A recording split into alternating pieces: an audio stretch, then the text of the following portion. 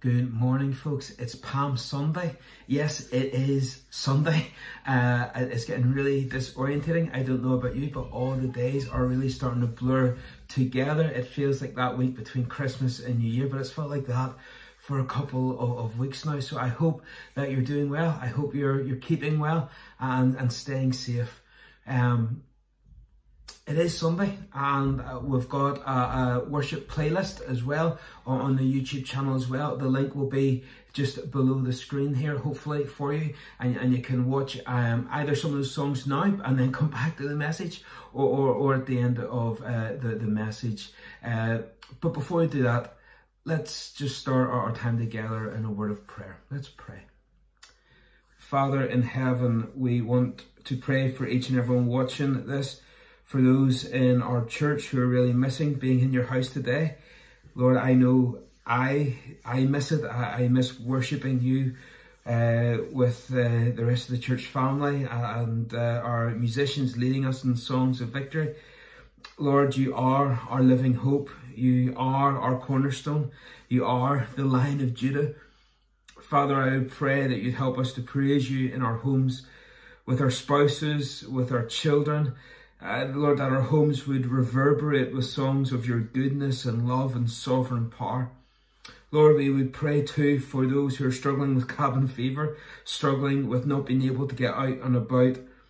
And yet, Lord, we pray too for those whose lives are busier than they normally are, for those trying to be full-time parents, full-time teachers, and work from home as well, Lord.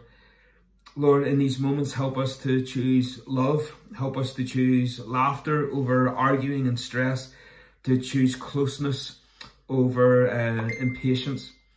Father, for those on the front lines at the minute, whether it's the NHS or they're doing deliveries or they are in petrol stations or shops, Lord, we thank you for their commitment. Lord, we pray that you keep them safe.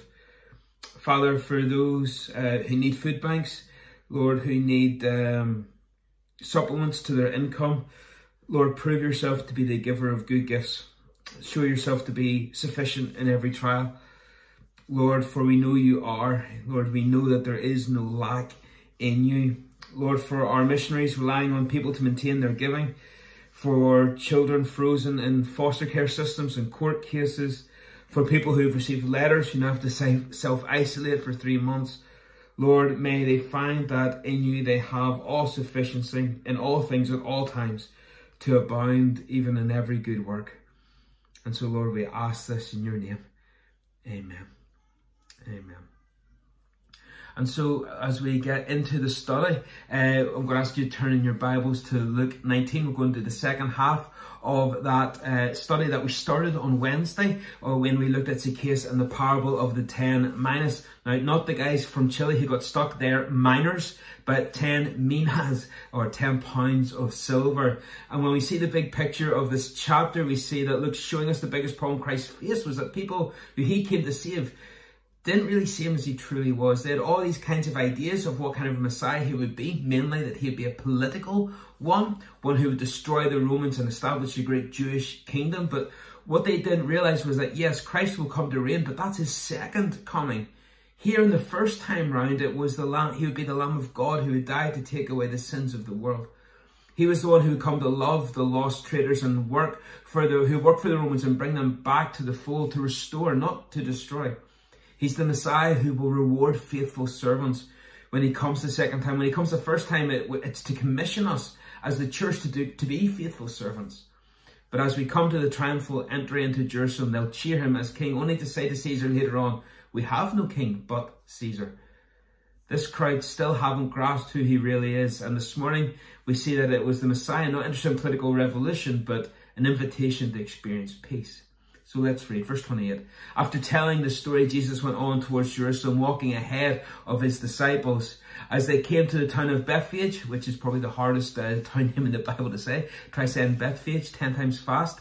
To Bethany on the Mount of Olives, he sent 2 disciples ahead. Go into that village over there, he told them. As you enter it, you'll see a young donkey tied there that no one has ever ridden. Untie it, bring it here. If anyone asks, why are we untangling the colt? Just say the Lord needs it. Now, I don't think that's a command that you can kind of just lift out of the Bible and apply it. I'm all for quoting scripture, but this one's a specific once in the moment sort of thing. So don't be out in your daily walk and see a new Ferrari and think, okay, I'm having that. And whenever the owner comes out and says, what are you doing? It's okay. The Lord needs it, so I have it. Oh, that's no problem. Here's the keys.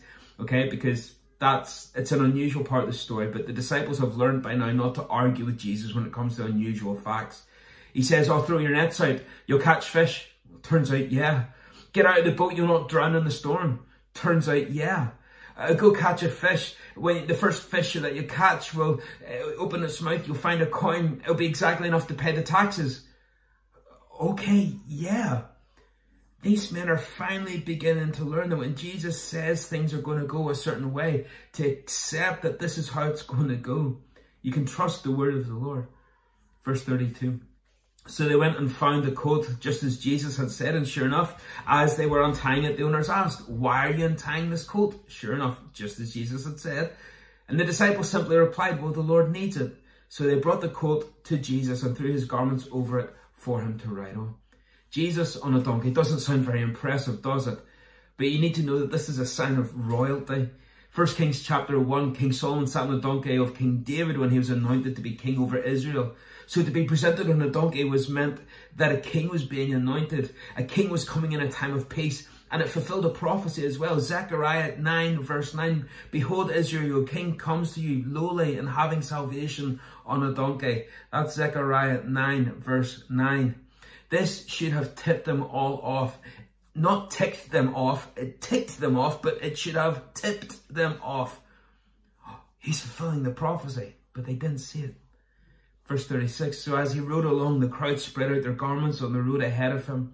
When he reached the place where the road started down the Mount of Olives, all of his followers began to shout and sing as they walked along, praising God for all the wonderful miracles they had seen. 'Blessings on the King who comes in the name of the Lord, peace in heaven and glory in highest heaven.'"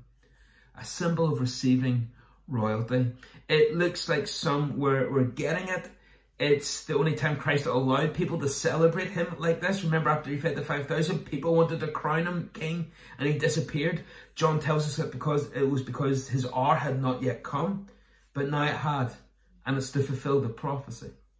If you're standing up at the temple, you can, at the Temple Mount, you can look the road that Jesus is coming down from the Mount of Olives into the Kidron Valley and up the Temple Mount, and you could see people joining in. But again, how many people get that it's the Messiah who's going to come and die so other people can have everlasting life?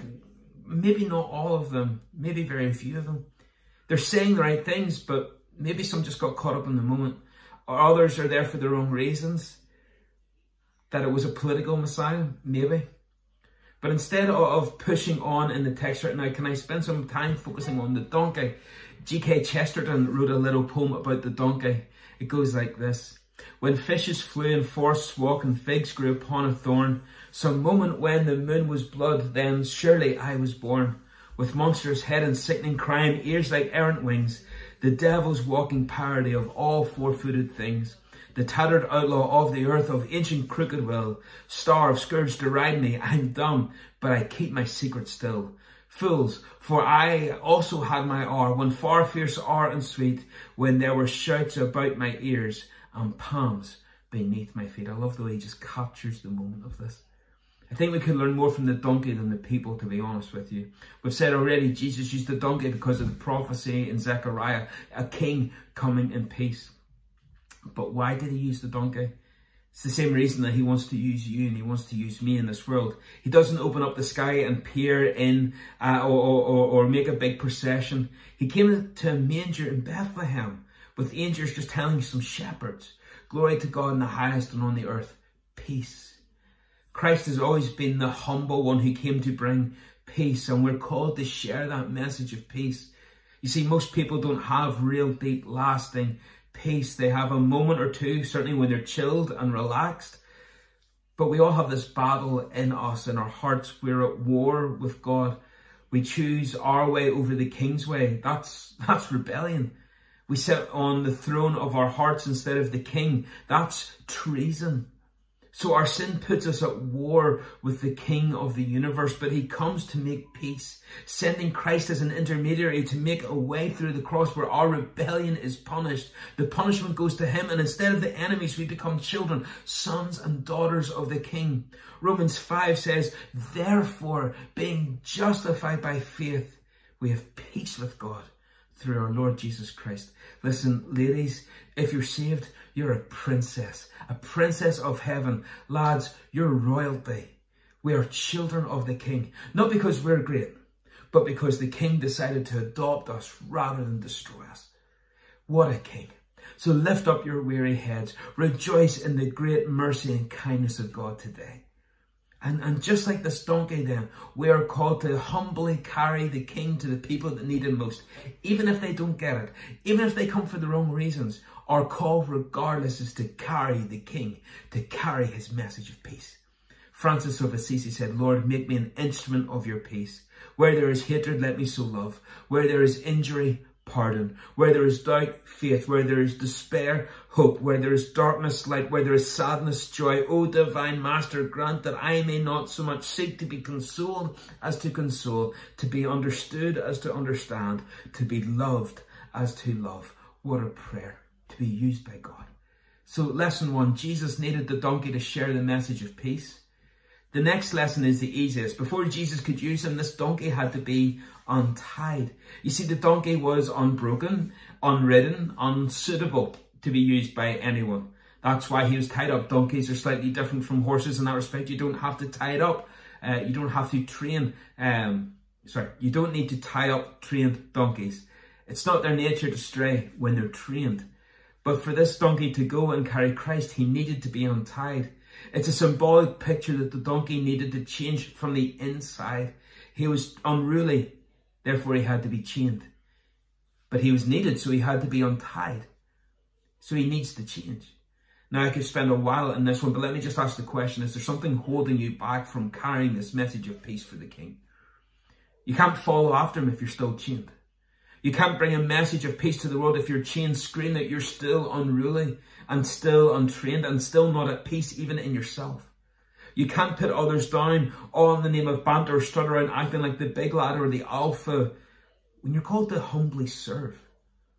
You can't be in the middle of gossip and rumours whenever you're called to sow peace. For this donkey, it was his untrained nature that had him chained. He had a problem with authority. He didn't want anyone to saddle him.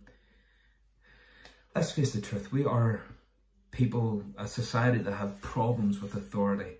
There are folks who have a hard time being told that they have to do something. Whether it's parents, whether it's bosses, they have a hard time. The fact is, there's always going to be someone calling the shots over us. A big part of the problem with this virus is that people don't like being told that they have to stay indoors. They think that those rules don't apply for them. It's okay for the kids to go out in the street playing football, or it's okay for the kids to go play do sports, or go see their boyfriend, go see their girlfriend, or karaoke parties, and you think, how selfish, how stupid do you have to be? They have to be forced to comply. They have to be chained because they can't accept someone else's authority. Folks, God cannot use you until you are untied. But once that donkey is untied, he was a transformed creature. In Mark 11, in telling the story, Mark lets us know that Jesus was going to send the donkey back to the man who lent him it in the first place. But when that donkey came back, it was better than when it first left.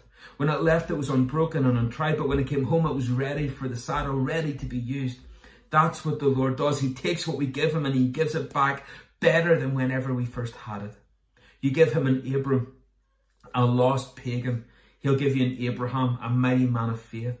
You give him a Jacob, a schemer, a trickster, a deceiver. He'll give you back an Israel, a prince of God. Give him a Saul of Tarsus, a mean, cruel, vindictive man. He'll give you back a Paul, a mighty apostle of God. Give him a Simon, a weak, indecisive man. He'll give you a Peter, a rock that you can build on. Give him you, your broken, skin-scarred, battered up, bruised life. He'll give you back a new start, a new life, a life to the full, and a home in heaven. Maybe there's a decision for you to make then this morning. Christ is saying, can I untie you? Can I free you? Can I transform you and use you? What's your answer going to be? No, I'd rather still be chained, thanks.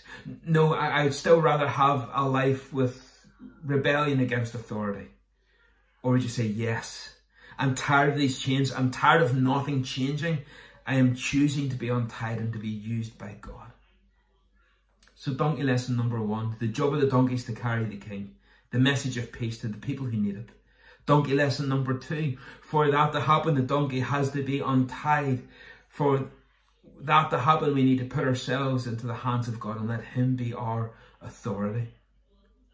Donkey lesson number 3, the donkey's not the star of the show.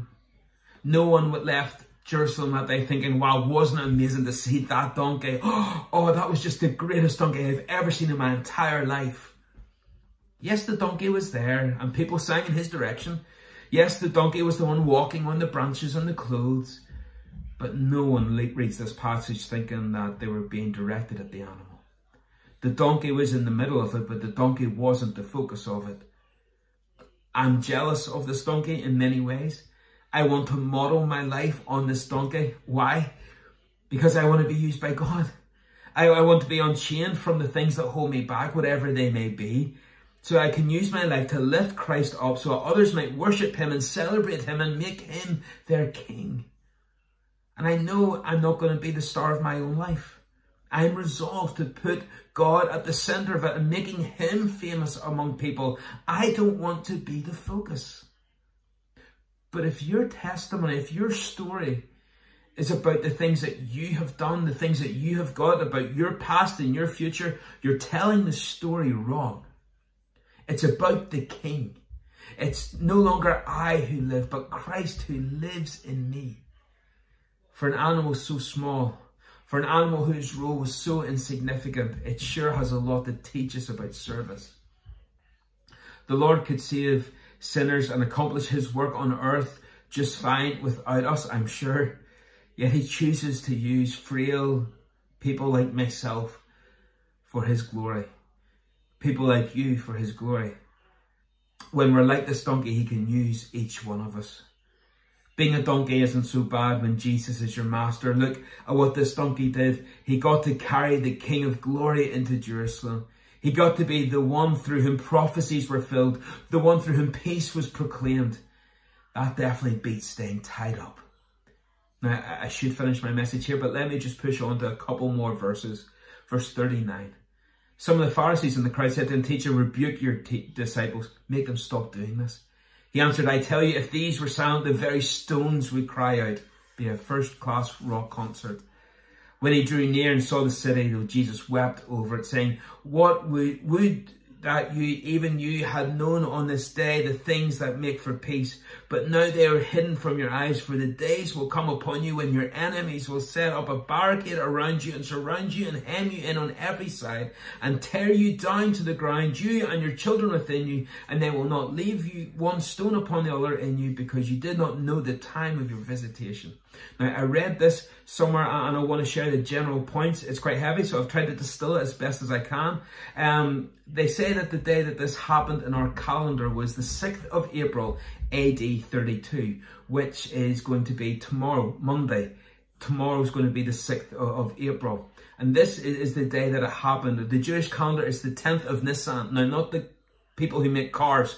The 10th day of the month of Nisan.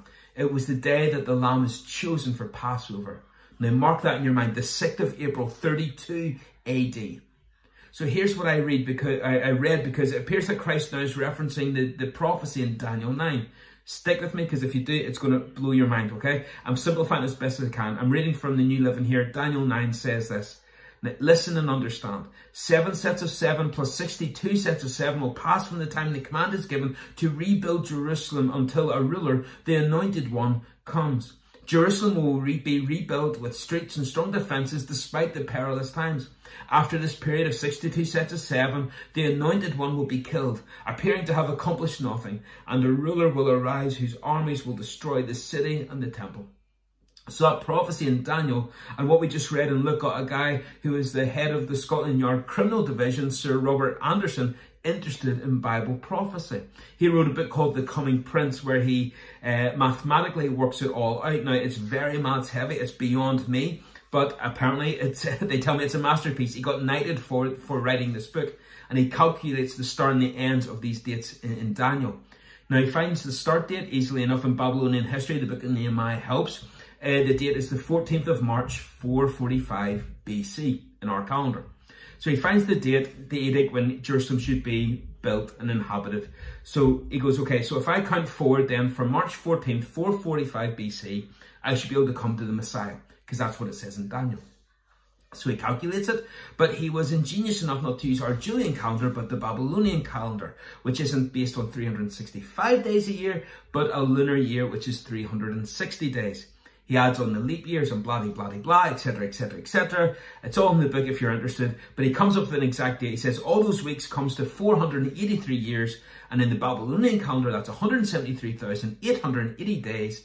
So he says, okay, if I count from March 14th, 445 BC, I should find something significant happen. So he counts 173,880 days, and he ends up on April the 6th, AD 32. And I just gave you that date, the 10th of Nisan, the day when Jesus said, bring me the donkey, I'm going to be publicly presented to the nation.